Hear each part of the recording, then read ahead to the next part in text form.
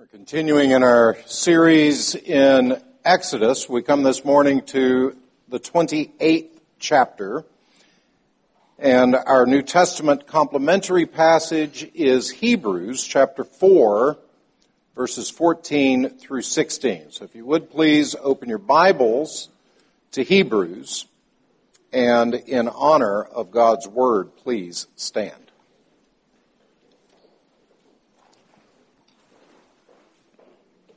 Hebrews chapter 4, beginning in verse 14, hear God's word.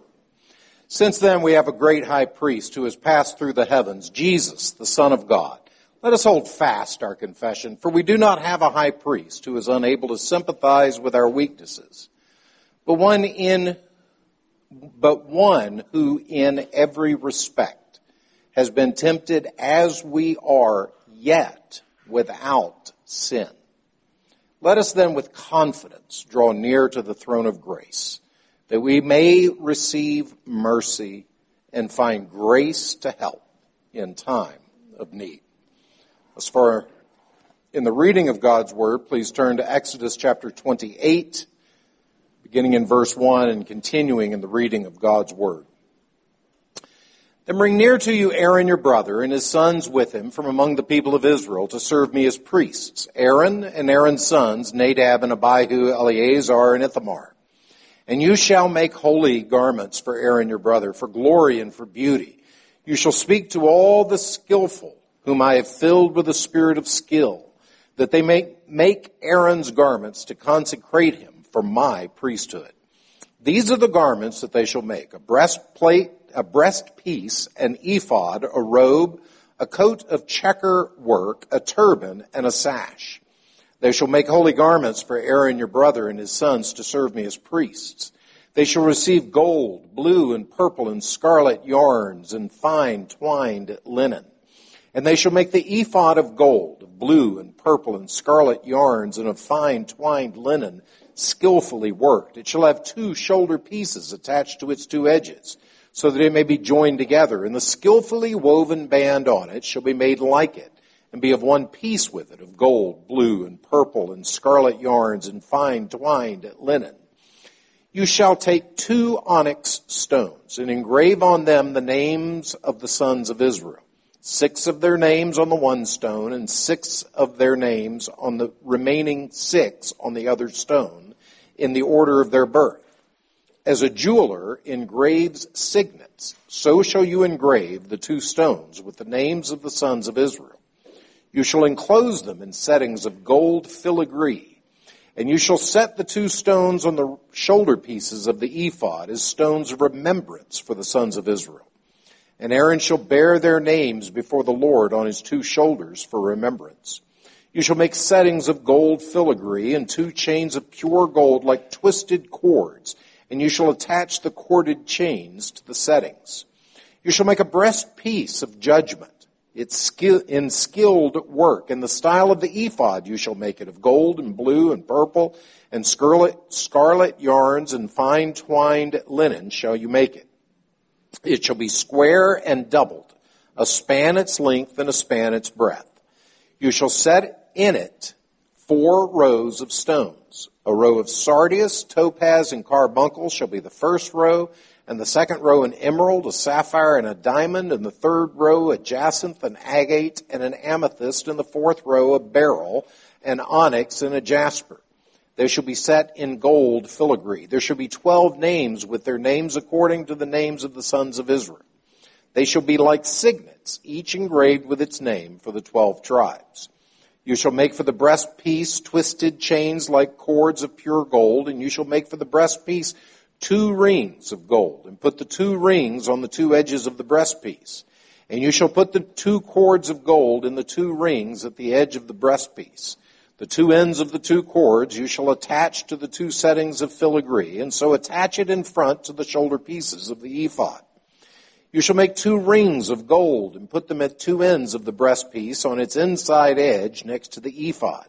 And you shall make 2 rings of gold and attach them in front to the lower part of the 2 shoulder pieces of the ephod at its seam above the skillfully woven band of the ephod. And they shall bind the breastpiece by its rings to the rings of the ephod with a lace of blue, so that it may lie on the skillfully woven band of the ephod, so that the breastpiece shall not come loose from the ephod. So Aaron shall bear the names of the sons of Israel in the breastpiece of judgment on his heart, when he goes into the holy place to bring them to regular remembrance before the Lord. And in the breastpiece of judgment you shall put the Urim and the Thummim, and they shall be on Aaron's heart when he goes in before the Lord. Thus Aaron shall bear the judgment of the people of Israel on his heart before the Lord regularly. You shall make the robe of the ephod all of blue. It shall have an opening for the head in the middle of it, with a woven binding around the opening, like the opening in a garment, so that it may not tear. On its hem you shall make pomegranates of blue and purple and scarlet yarns around its hem, with bells of gold between them, a golden bell and a pomegranate, a golden bell and a pomegranate, around the hem of the robe. And it shall be on Aaron when he ministers, and its sound shall be heard when he goes into the holy place before the Lord, and when he comes out, so that he does not die. You shall make a plate of pure gold, and engrave on it like the engraving of a signet, holy to the Lord. And you shall fasten it to the turban by a cord of blue. It shall be on the front of the turban. It shall be on Aaron's forehead, and Aaron shall bear any guilt from the holy things that the people of Israel consecrate as their holy gifts. It shall be regularly on his forehead, that they may be accepted before the Lord. You shall weave the coat in a checker work of fine linen, and you shall make a turban of fine linen, and you shall make a sash embroidered with needlework. For Aaron's sons you shall make coats and sashes and caps. You shall make them for glory and beauty. And you shall put them on Aaron your brother, and on his sons with him, and shall anoint them and ordain them and consecrate them, that they may serve me as priests. You shall make for them linen undergarments to cover their naked flesh. They shall reach from the hips to the thighs, and they shall be on Aaron and on his sons when they go into the tent of meeting, or when they come near the altar to minister in the holy place, lest they bear guilt and die. This shall be a statute forever, for him and for his offspring after him. Thus far in the reading of God's word, let us pray. Father, as we have read, we come to your word. We pray that you would speak, show us our sin, our Savior, and your glorious beauty. In Christ's name, amen. Please be seated. So I began the worship service by asking the question, what do you think of when you think of priest? What is the visual that comes into your mind? I was talking with a friend about this series on the tabernacle and just how I'm enriched by my study of it. I'm just relishing my time in this portion of God's Word. And it's not a portion of God's Word that's new to me. It's probably not new to you. I've read it over and over and over again in my read through the Bible in a year plans. These are the passages where your diligence is tested. If you actually are going to read through the Bible in a year, this is where the kind of stuff that you've got to motor through to get to the quote-unquote good stuff.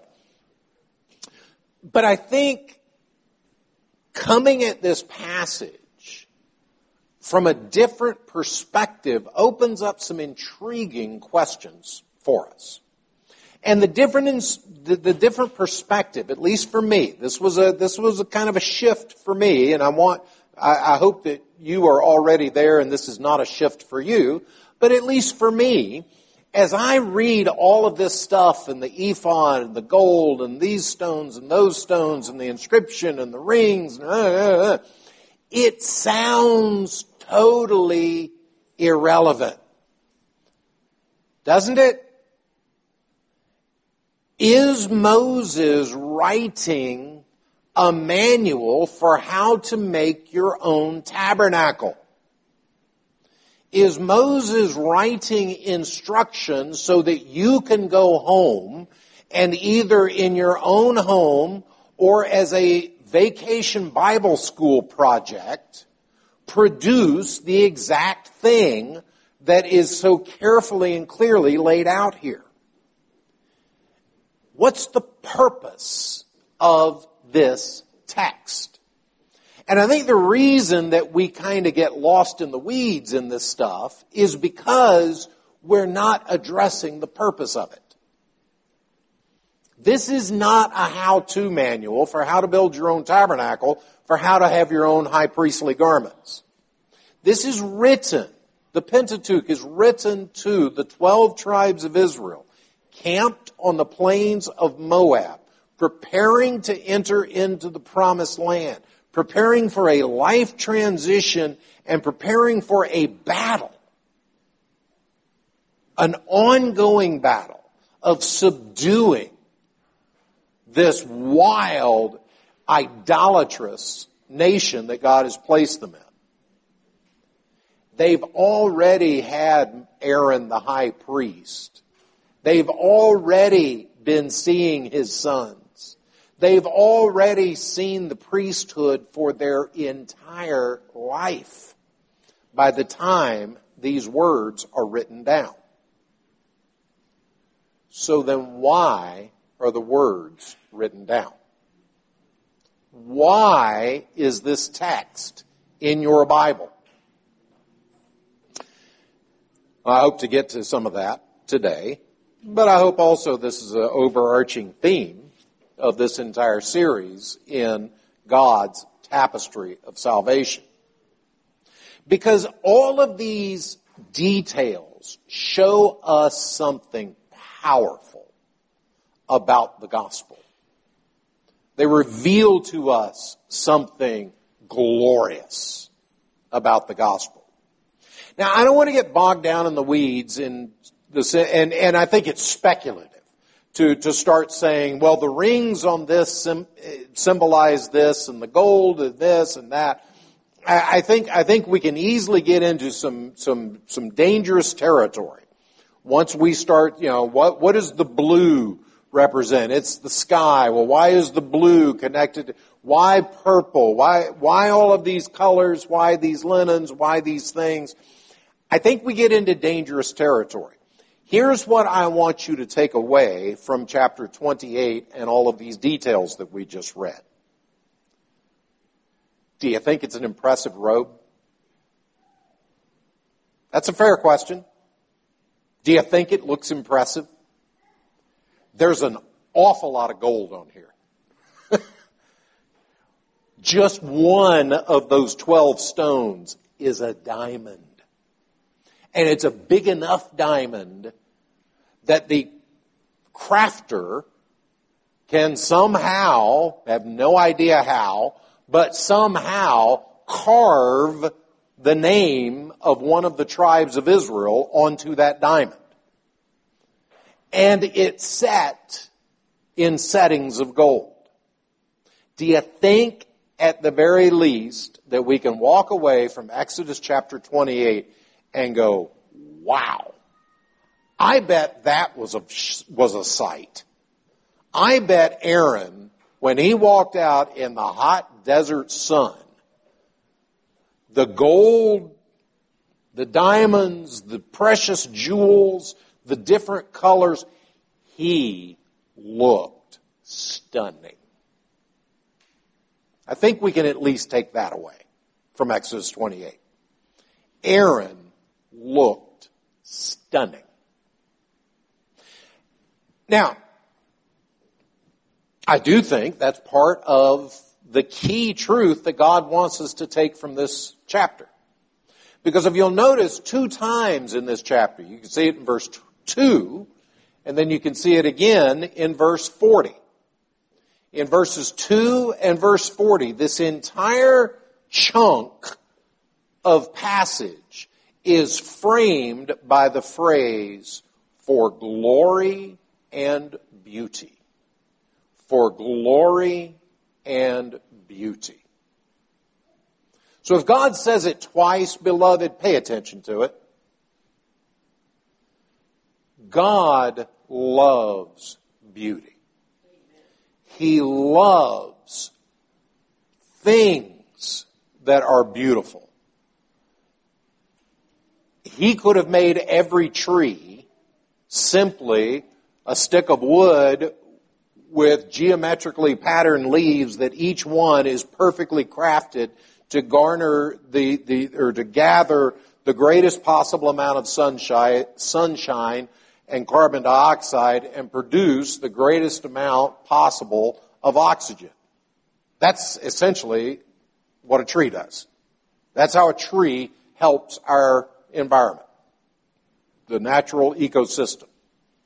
So why do we have oak trees and pine trees and palm trees and whatever other trees there are, birch and oak and cherry and maple and hardwood or whatever? Why do we have all these different kinds of trees? Because God delights in beauty. What's the purpose of a seashell? It's to hold a slug. I mean, let's be real. That's what a snail is. It's a slug without a shell. I'm sure there's some botanist that can tell me how wrong I am and all that. But a seashell is for the purpose of holding a slug so that it doesn't get eaten immediately by all the other stuff.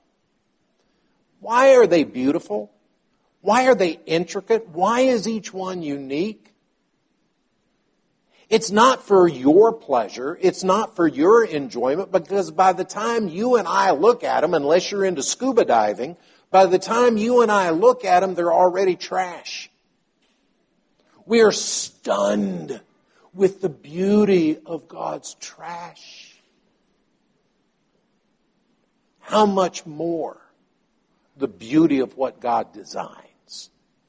How much more the beauty of this thing working in perfect harmony? And so for the priest, one of the central components is glory and beauty. That's going to be our first point. There's a second central component that you may have picked up on as we read through this, and that is judgment and guilt.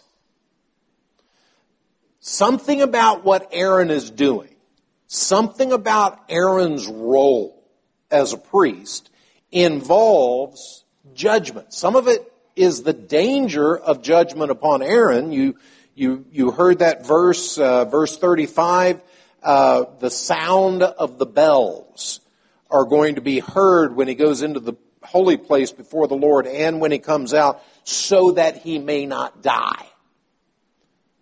There's something serious going on in here. There is something that could kill Aaron that is happening in his role as a priest before God. And it's not simply that God is vindictive. It's not simply that God is capricious. It's not like Aaron's going to walk in and do everything perfectly and bam, he gets hit by lightning out of the blue. There's some very focused, specific part of Aaron's work that is deadly. And it's deadly in the context of judgment. Verse 15, you shall make a breastpiece of judgment. Verse 29, so Aaron shall bear the names of the sons of Israel in the breastpiece of judgment on his heart when he goes in before the Lord. Verse 38, it shall be on Aaron's forehead, and Aaron shall bear any guilt from the holy things that the people of Israel consecrate as their holy gifts. And then there towards the very end of the chapter, when we're referring to the garment that is under the robe, they will be on Aaron and on his sons when they go into the tent of meeting or when they come near the altar to minister in the holy place, lest they bear guilt and die. So there's clearly in this priest thing judgment and guilt. This is a big component that comes after chapter 28. That's going to be our second point. And then our third and final point are these stones. We've seen the stones of onyx that are on each shoulder piece, but we've also seen the 12 stones that are on the breastplate. What is it about these stones Now our text calls them stones of remembrance. But what is it about these stones? Why stones? What is it that God is communicating? So we're going to move through this very rapidly, and it's not for time constraints, but it's simply because I do not want to get into speculative theology. I don't want to get into things about what does the blue represent, what do the rings represent, why is it on this way, why is it not on that way, what's the deal with the turban, all of these things. I'm not interested in getting into those kinds of details. I want to leave you with this overall glorious picture of God's priest. God's priest is glorious and beautiful. You saw that in the text? God's priest deals with judgment and guilt. You saw that in the text? And these stones that are part of what the priest is about. Did you see that in the text? So that's what we're going to focus on. The glory and the beauty. Now our catechism, shorter catechism, question 25 says, how does Christ execute the office of a priest? I'm not going to call any of you young people out immediately in front of the congregation, but you probably should know this. Christ executes the office of a priest in his once offering of himself as a sacrifice for sin and to reconcile us to God, and in his making continuous intercession for us. Two separate categories that both of them you see in the text here. Both of those things you see right here in chapter 28. What Christ Jesus does as our high priest is to sacrifice and reconcile and to intercede, to make continual intercession for us. This visually stunning garment that he's wearing. Again, just look at verses 15, just describing the breastplate. Make a breastplate of judgment and skilled work in the style of the ephod you make it. Gold, blue, purple, scarlet yarns, fine twined linen, square and doubled, set in 4 rows of stones, sardius, topaz, carbuncle, emerald, sapphire, diamond, jacinth, agate, amethyst, beryl, onyx, jasper, set in gold filigree. This is a stunning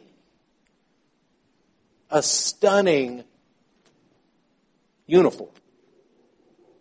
And all eyes are going to be drawn to Aaron. All right? So imagine yourself. So talking with a friend of mine a week or so ago, and we were talking about the tabernacle and, just kind of talking about the things that I'm enjoying about this series and whatnot. And as we were talking about the tabernacle, he said, apparently there's a group in Pennsylvania somewhere that has a life-size replica of the tabernacle. And he had taken his kids to see, and the people that put this thing on did a good, this is what the Holy of Holies represents, and they tried to connect it to the gospel, and it was very, thoughtful and well done, this life-size tabernacle. He said what really just took his kids over the edge is at the very end there's an animatronic Aaron that rolls out on a track with some incense, looks at the people, and then turns around and moves on the track back in. And his kids were cracking up because it looked so ridiculous. It looked so silly. I don't think anybody ever cracked up looking at Aaron. I don't think anybody looked at this and thought, man, he looks like a clown. People looked at this and thought, wow, that's stunning. But in all of that, what do you think drew their attention the most? I've just described it to you. We've just read the description. In all of that, what do you think is the most visually stunning part of Aaron's outfit. I think it's that breastplate. You've got this thing hanging front and center with diamond and topaz and the set in gold and the names of the tribes of Israel carved on it. I think in all of that beauty and glory of the priest, the most beautiful and the most glorious is how this priest bears your name to the Holy of Holies. That's the beauty. That's the visual as well as the experiential beauty of our priest. Because you remember from last week, the tabernacle is the recreation of the Garden of Eden. We've even got the words in here. If you'll look back at Genesis chapter 2, I believe it begins in verse 14. I think it's 14 through 17 of Genesis chapter 2. It's where the Garden of Eden is described as this place from which good gold comes. It's this place from which the good rivers come. It's this place from which the good jewels come. And two of them are listed there in Genesis chapter 2. But this place of peace, harmony with God, this place that an angel stands at the gate and says, you can't get back in here. The tabernacle is the Garden of Eden in its layout. And it is the priest who allows you and me, Adam Jr. and Eve Jr., who allows you and me to enter back into the garden, to come back into that holy place, to come back into that place of fellowship and of communion with God. The glory and the beauty is particularly that intercession, that knowledge that you are represented before God by your priest. The image also of Aaron is an image of judgment and of guilt. And we looked at those verses quickly, but again, to draw us back to the Eden, this unfolding of Eden. You remember at Eden, there is a gate, and it's on the east side, just like the entrance to the tabernacle is on the east. There's a gate there in Eden that is on the east, and an angel with a flaming sword bars the way. You cannot get back into that place of harmony with the world around you. You cannot get back into that place of goodness in creation. You cannot get back into that place of harmony with your fellow man. You cannot get back into that place of being right with God unless you deal with that angel. Because that angel is standing there to kill you. And here comes the priest. The priest is the one who not only intercedes for you, but truly carries your name in before the Father, into the holy place. The priest is the one who allows you to pass back through the gate of Eden and back into the garden. Now we've seen in all the other elements, it's got to be done through death. And there's this warning that pops up several times here in this chapter. And specifically, you saw it with Aaron needs to have bells on the hem of his garments so that you can hear him when he's moving around in the Holy of Holies. You can hear that ringing of the bells. If that ringing of the bells ever stops, God has struck Aaron dead. Why? Why would God strike Aaron dead? Because in some way, Aaron is not dealing with a holy God. You know the stories later. Nadab and Abihu, mentioned here in this text, they end up pretty badly Why did Nadab and Abihu end up in such a mess? Dead. Because they offered strange fire. They offered strange fire before God. Later, Uzzah puts his hand onto the ark because it's about to fall off the ox cart and get shattered in pieces on the rocks. That's a good thing to do, right? The Ark of the Covenant is about to be broken, and Uzzah steps in to take care of it. And God strikes him dead. You do not touch the Ark of the Covenant. This is holy. The God who made the rocks is the one who can protect the Ark of the Covenant. Not you and me and our cockiness thinking God needs a hand from us. These things are holy. And coming before God in a right manner has got to deal with that issue of holiness, of death, of judgment. There's something about what the priest does that addresses the issue of judgment from God and your and my guilt before God.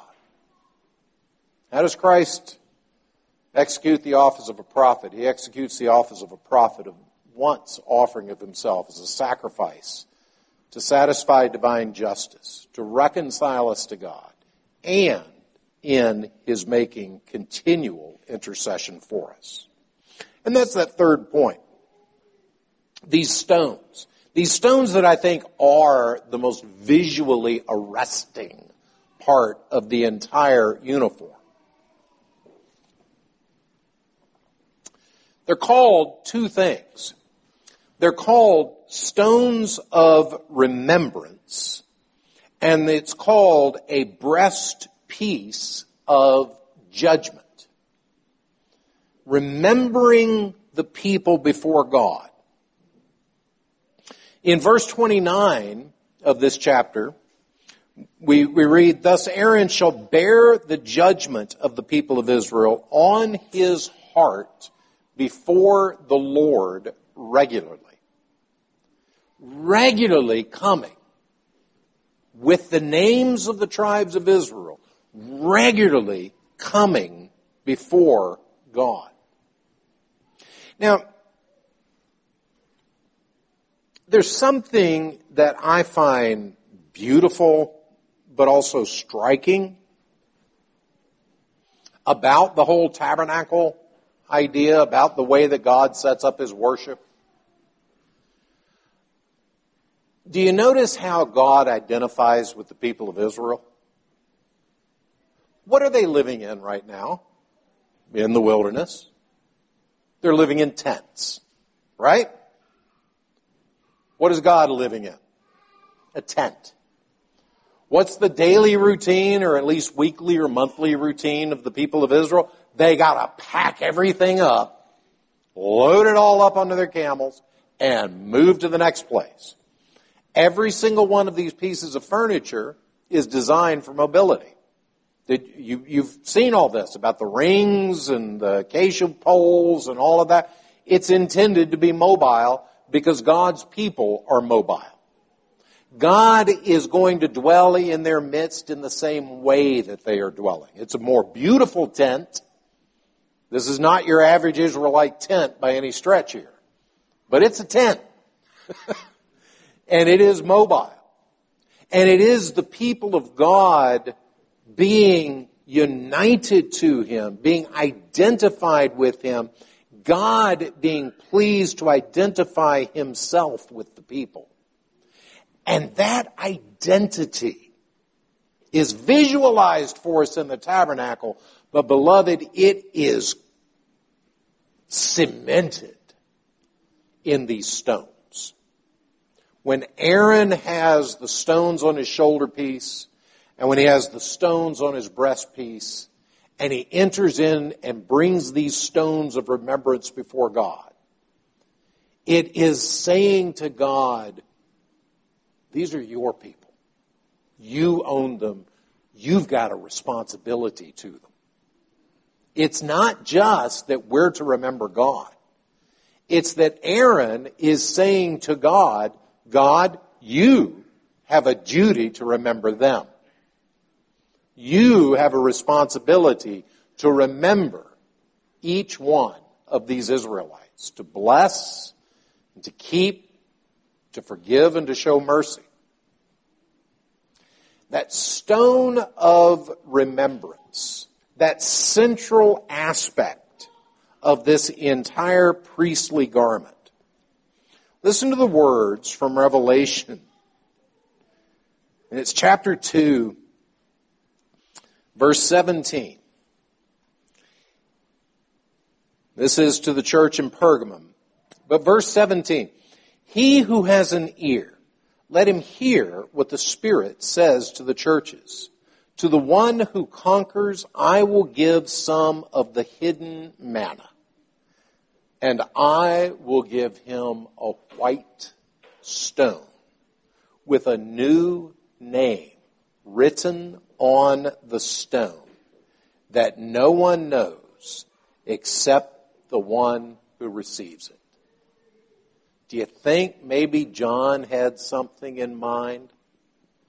Do you think maybe John, as he is writing these words, has Aaron's garment in mind? I think he does. The hidden manna certainly is coming from that manna that is inside the ark. But this stone is a stone of priestly remembrance. It's saying, I am permanently marked on this priest. Every time this priest does anything, my name is there. When that priest goes before God, it carries me before God. And beloved, Jesus Christ says that is what he is for you, for me. He carries you. And this is the writer to the Hebrews. The writer to the Hebrews says, listen, this is not, Aaron was clearly touched with infirmity. Aaron failed right, left, and center. We know at the very least he was a rotten father. Because if he couldn't at least get it through Nadab and Abihu's thick skulls that you can't flip out your bick and light the altar just because it went out, that's pretty bad parenting. So for anything else you want to say, at least I'm going to ding Aaron on that. But beloved, you and I know these are broken and sinful men. These are sinners. Called to this work, consecrated to this work, called to sacrifice and be, but beloved, I don't want Aaron. I don't want somebody that gets me 80% of the way there. I don't want somebody that gets me 99% of the way there. Because 99% of the way there still is not reconciled to God. But beloved, Jesus Christ has completely fulfilled this. And all that stunning beauty should pale, does pale, in comparison to what it points to. That work of Jesus Christ, yes, that covering is glorious and beautiful. How much more glorious and beautiful is Christ? Yes, that priest reconciles on the basis of judgment and guilt and deals with that, but he deals with it temporarily. He's got to do it again and again and again. And beloved, it is finished, is Christ's cry, his triumphant cry. It is finished. He has made the way for you to be reconciled to God. And beloved, you and I have Christ Jesus who has given to you that white stone, that pure stone, and it is the perfect stone of remembrance. You will never be forgotten. One of our catechisms asks, what is your only comfort in life and in death? And the answer is, my only comfort in life and in death is that I belong, body and soul, to a faithful Savior who so loved me and gave himself for me that not one hair can fall from my head without my Heavenly Father's permission. Even that all things that happen must be ordered for my good. Beloved, that is a comfort. Because life hits you and me hard. Another side note, I've said often, I read people who have the answers to everything, and they write their books about how they've got all the wisdom answers. And my response often is, pat them on their little head, say, run along and play.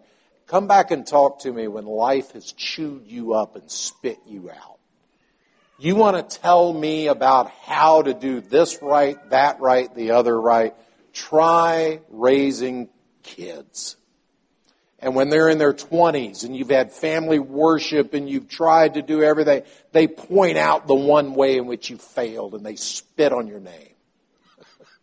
Those kinds of humbling things, those kinds of difficult things are the things that cause me to cling even more to somebody who did it right. Somebody who did do things well. Somebody who did do things perfectly. And somebody who I am united to. And you are as well. He bears you before the Father. And he does so perfectly. Without any of Aaron's peccadillos, and certainly without any of your or my sins, failings, shortcomings, failures.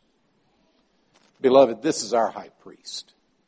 This is one who is glorious in his beauty.